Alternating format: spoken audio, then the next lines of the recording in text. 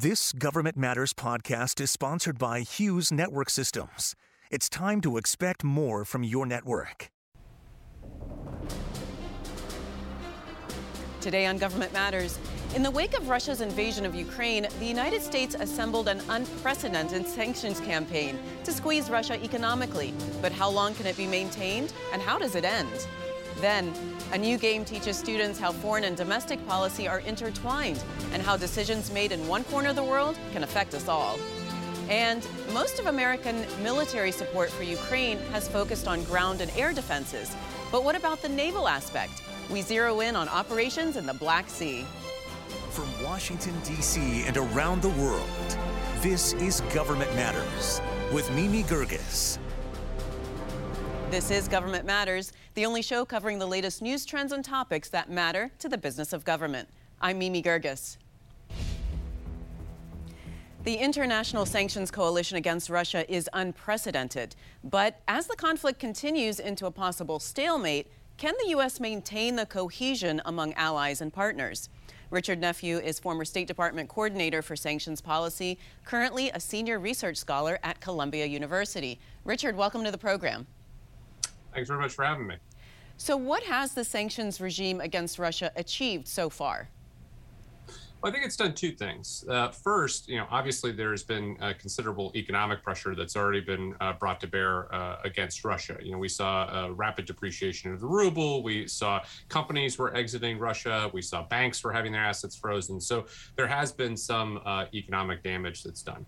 I think the second thing, though, is that Russia has been confronted with the fact that a large part of the international community and the international business sector not only don't approve of what they're doing in Ukraine, but are actively willing to resist it. And I think that kind of political messaging has certainly sent some signals into the Kremlin. So let's talk about the energy sector first, because Russia is a major producer of oil and gas. What impacts have the oil and gas sanctions had on the global energy market? And then what happens as this conflict wears on? I think the biggest impact thus far, because the sanctions have been crafted thus far to avoid a lot of near-term interruption, is to send a signal to the energy sector that more is coming. I think that most energy companies now anticipate that it's only a matter of time until there are much more significant cutbacks in Russian oil and gas exports. And so that sent a signal to the market, find other supplies. It's also sent a signal to the market that business as usual with Russia isn't acceptable either. And so I think in terms of the market, it's definitely set up a risk premium for doing business with Russia, a reputational one as well as a practical one for what sanction steps may come. And that's certainly increased some of the uncertainties and probably led to an increase in prices as well. So what can Russia do to retaliate economically to make this more painful for the countries that are imposing sanctions? Well, I think the most obvious thing they could do, and they've only started toying with it, is to actually just cut off the taps. And it's one of the reasons why the Sanctions Coalition's been pretty careful about the kinds of steps that it's been willing to take. If Russia were to decide that it wanted to retaliate, it could simply stop exporting oil and gas to Europe. And it's certainly played with this in the past with gas shutoffs going through Ukraine. That would probably have an immediate impact on oil prices. The president has been quite clear he wants to insulate American consumers to the extent possible, so of other world leaders. I don't think that'd be possible if Russia were to turn off the taps. And there would be automatically some kind of impact on Russia as well, because they would lose the income from that as well. But I think that's the kind of threat that the Russians definitely have. A stalemate in the conflict is looking likely if we're not already there. What does that mean for the sanctions regime, given that it not only hurts the Russian economy, it negatively impacts the world economy? Well, I think this is part of the reason why the Sanctions Coalition has taken if not slow, because they've certainly acted quickly in the first weeks of the crisis, but a deliberate approach to the expansion of sanctions. I think that they anticipate that this is a conflict that's going to go on for quite some time, that there's going to be a moment in which they're going to need to continue to ratchet up, and that this need for incrementalism, requires that they hold something back in reserve. And I think that the second thing that's going to come with it, of course, is that the impacts of the sanctions on energy are going to drive production in other places and trying to source from other places. So long term, Russia is actually going to be the loser here because if other people find other sources that aren't dependent on the Russians, that leaves them out in the cold. So a big part of sanctions is enforcement. are these sanctions being rigorously enforced at this point? I think, it's still relatively early on in the sanctions campaign to make a good assessment of that. I think that there certainly has been messaging around it to try and get enforcement to be improved. I think that finding enough evidence of breaches does take time, both in terms of intelligence gathering and finding information on open markets. I think that enforcement is certainly going to be a priority in the next couple of months, but right now I wouldn't say we know enough. So, the president has released the strategic oil reserves. Is there anything else that the U.S. can do to soften the impacts of sanctions on allies and partners? Well, I think one of the main things is what the administration's already been trying to do, which is to help find alternative sources and to encourage partners that could increase production to do so. There's certainly also been talk about increased production here in the United States, with this controversy a little bit about what's going on with the leases that have already been granted to oil companies. So I think finding alternative sources is certainly going to be the key priority. And then, helping to manage the impacts by making sure the sanctions are deliberate. That more than anything probably is the best tool the United States has at present. Richard, I want to ask you about the European Union because those decisions are made by consensus, but the impact on individual countries might be very uneven. Does the U.S. have a role to play, or is that a European problem? Well, the U.S. definitely has a role to play in terms of talking with these various countries and explaining its strategy and helping to explain how it's going to help manage any of the consequences that come from it. Ultimately, the decisions are going to be made in Brussels, but I think that many European countries are going to be looking to make sure the United States is going to stick through the campaign, is going to support them, is going to make sure that China and India are not allowed to backfill for contracts that are left behind by European companies, and that they're going to work with other partners outside of Europe. So I think that the main thing the U.S. can do is to demonstrate to those European countries that you're not alone and that we're going to have your back both in the conflict and in working with other partners around the world. All right. Well, Richard, we'll see what happens with this. This conflict looks like it's going to be for a while. Thanks so much for being on the program. Thank you. Coming up, explaining how U.S. foreign policy is made to the next generation of government leaders. You're watching WJLA 24/7 News.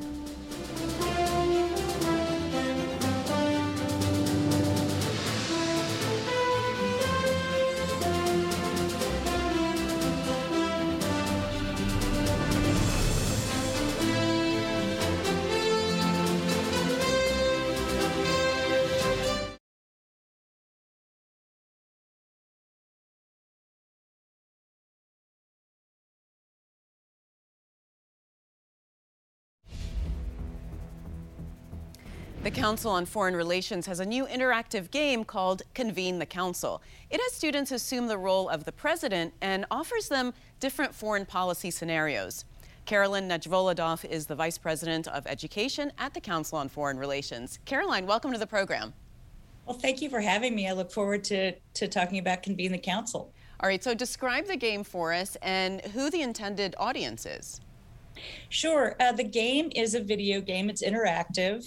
The intended audience is students between middle school and upper high school. But the fact is it's appropriate for their parents and for all of us as well. But that's the sweet spot, anyone 12 and up. And tell me about the game itself.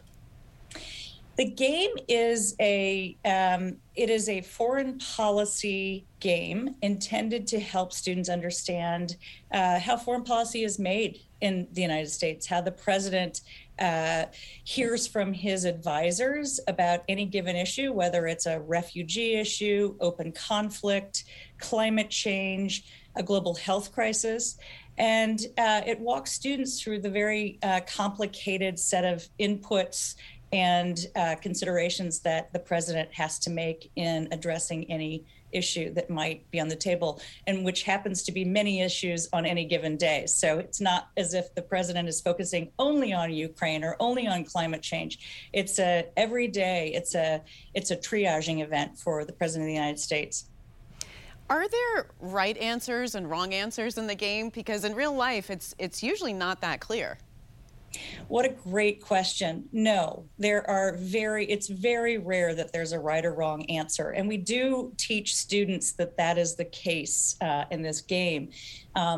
As we know, foreign policy issues are quite complicated, and the word messy is a little bit casual to describe, an extreme foreign policy crisis, but they're all complicated. And so the president draws on his advisors on the National Security Council, convene the council, put students in the role of the president, and then avatars play the role of his advisors, whether it's the Secretary of Defense, the Secretary of Treasury, Energy, and so forth.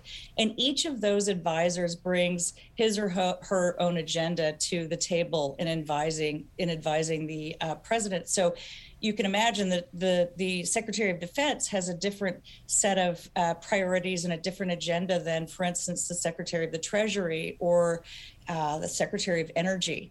So the hope is that in having a body of individuals who are thinking about any given issue from a different perspective, the president will draw on expertise from different areas in helping educate him about the situation on the ground and lead him to the best decision that, or I should say, lead him or her to the best decision that he or she can make in thinking about a decision, a specific decision or a proactive decision, like what to do about climate change, what should our policy be, or it could be what happened in Ukraine today and what do we do about this? How do we rally our allies? What are the best decisions? And as you pointed out, there is no answer. And so, Caroline, what's the ultimate objective of the game, and how does that fit into your mission at the Council on Foreign Affairs? Thanks Foreign for Relations, asking. sorry. No, it's the Council on Foreign Relations, but we deal with foreign affairs. The mission of the education effort at the Council is to help educate and inform non-experts about the world and what's going on in it and what the United States' role in the world is. We also try to inform students and the interested public about the relationship between domestic and foreign policy, because that's often lost in the discussion. They're very much related. So, for instance, when you're making decisions about what to do in terms of sanctions with Russia, that has huge implications, as we all know, on consumer prices, on availability of goods. And so they're interrelated. And it's a very complicated interweaving of foreign and domestic issues. So what we are trying to do with not just convene the council, but with our two other products, which are World 101 and Model Diplomacy, is we're trying to build a more informed public, a more globally literate public, if you will. And we consider our body of work, so convene the council is the entry point for students as young as middle school. And then we have World 101, which is it's a multimedia, it's a course that is divided into 5 units. Each unit is divided into modules, and we teach about global era issues, regions of the world, the building blocks of foreign policy, foreign affairs, which are topics like sovereignty and nationalism. We have a very important, I would say, unit on history, modern history. How did we get where we are today? And then the final unit is on the tools and approaches of foreign policy and the making of U.S. foreign policy. So through this interactive platform, again, which is filled with videos, charts, graphs, maps, we try to teach through accessible content, stories, if you will, how the world works. So in order to explain a global supply chain, we trace the path of a Converse sneaker, something that we all think of as an all-American product, in how it's created. So the laces may come from one part of the world, the rubber from another part. And so using these stories that students in particular can relate to, we try to engage them and teach about how all of this fits together. And in the end, to answer your question very precisely, we're helping to build, I hope, a more informed citizenry who can choose the right, choose the candidate for public office, whether it be a local office or the president, who who shares their values. Caroline, we'll leave it at that. Thank you so much for joining us. Coming next, does NATO have a naval strategy? What the U.S. can do to support Ukraine's naval forces. You're watching WJLA 24/7 News.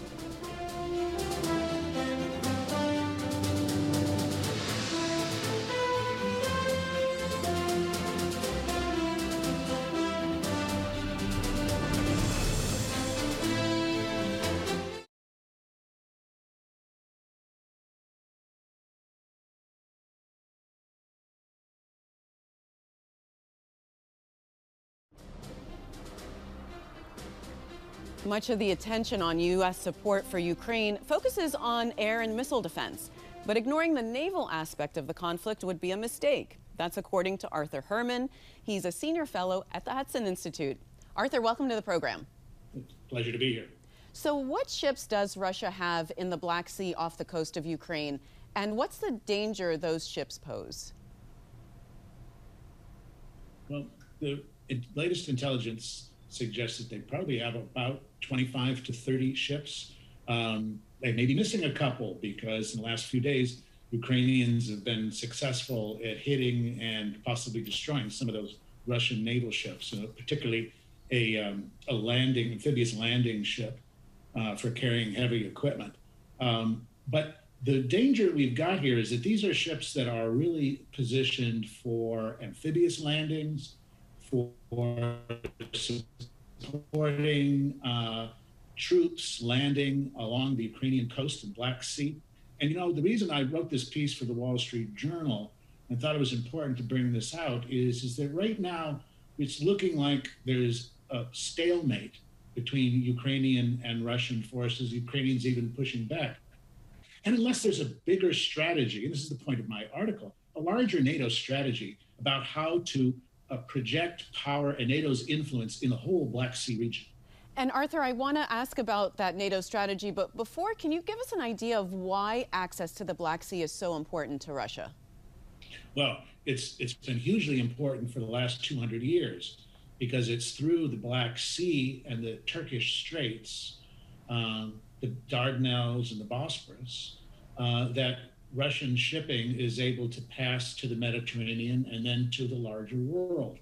And for many years, this was important for Russian grain exports, particularly from Ukraine when it was part of the Russian Empire. So Russia has always seen the Black Sea as being one of its vital national interest regions. And Arthur, why is it important for Ukraine to keep control of that access? And how does this really impact American interests, if at all?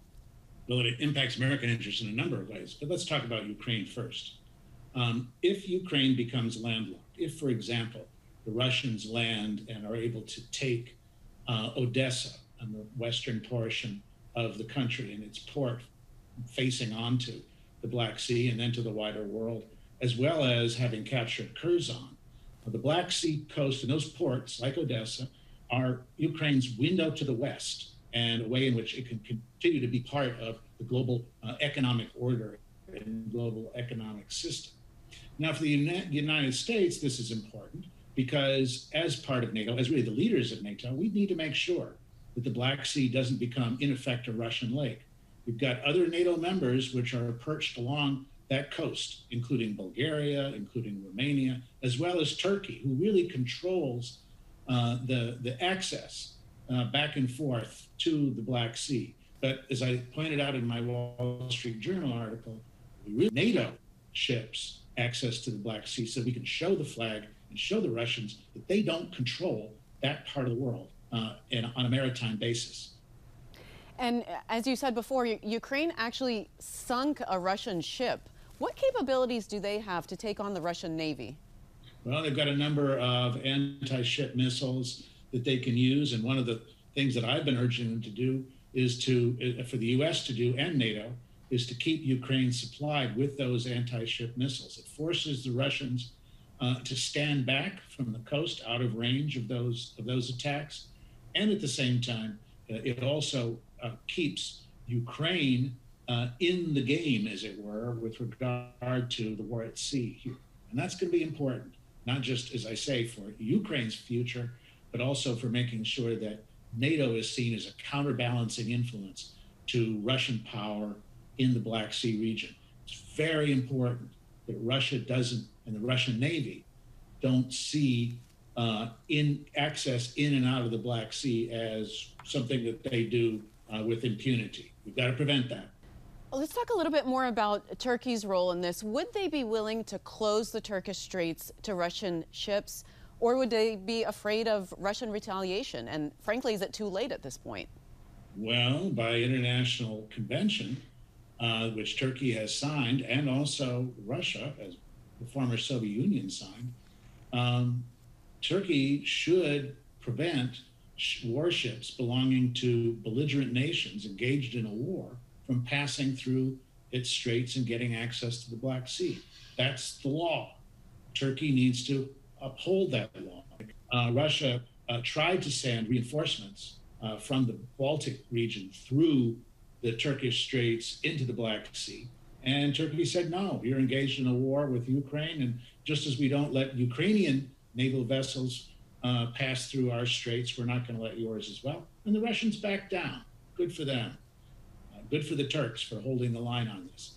But what's also important is that the convention, which allows warships of other nations that are not engaged in the war, who are not belligerents, allows them to pass. And that means American ships, that means British and French vessels. It means that we should have, and by law, have the right to establish a strong NATO naval presence in the Black Sea in ways that'll make the Russians think twice about both the operations that they conduct right now in Ukraine, but also about their larger strategy in dealing with NATO in this very vital front for everybody. All right. Well, Arthur, I appreciate you being on the program. Thank you so much for joining us. If you miss an episode of Government Matters, it's on our website at govmatters.tv. And tell us what you thought about today's program. Send us your comments on LinkedIn. You can follow us at Government Matters Media.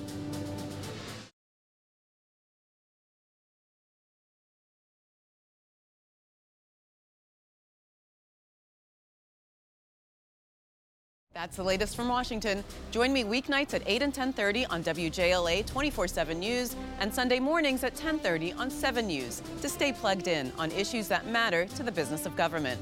Thanks for watching. I'm Mimi Gerges.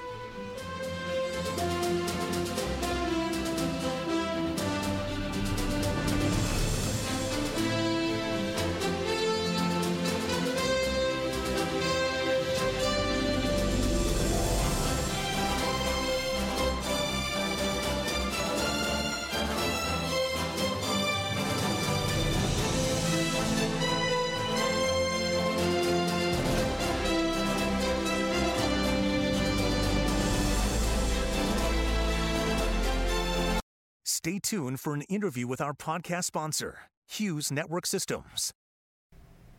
I'm here with Tony Bardo, Assistant Vice President for Government Solutions at Hughes.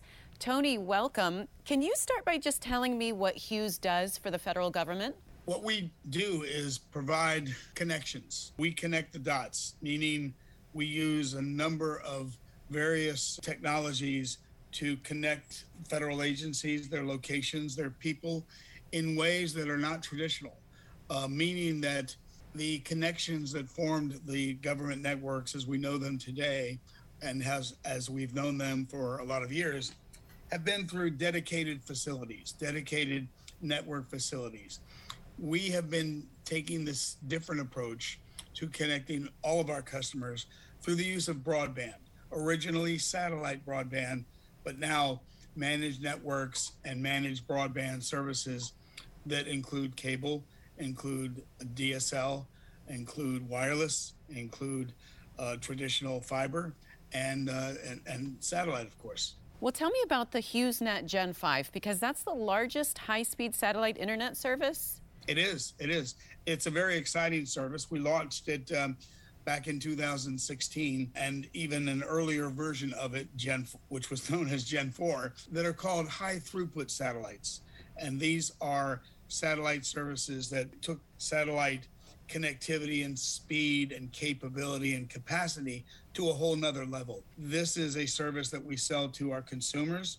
We sell it in a more robust fashion to our industry partners and customers, as well as the government. Well, tell me what you're doing for the federal government with relationship to artificial intelligence and machine learning. We use our artificial intelligence capabilities to drive innovation with respect to customer care, customer delivery, the use of understanding what our partners are capable of supplying in terms of broadband services. And we use them to sort of understand in a proactive way, in a speedy way, what could be predictive behavior of the network, and use that predictive behavior to monitor the networks and monitor the network services. It takes sort of the guesswork out of it because we use the artificial intelligence to give us more information than we would be able to get manually. And I understand, Tony, that you're also working on critical network backup and emergency connectivity for first responders.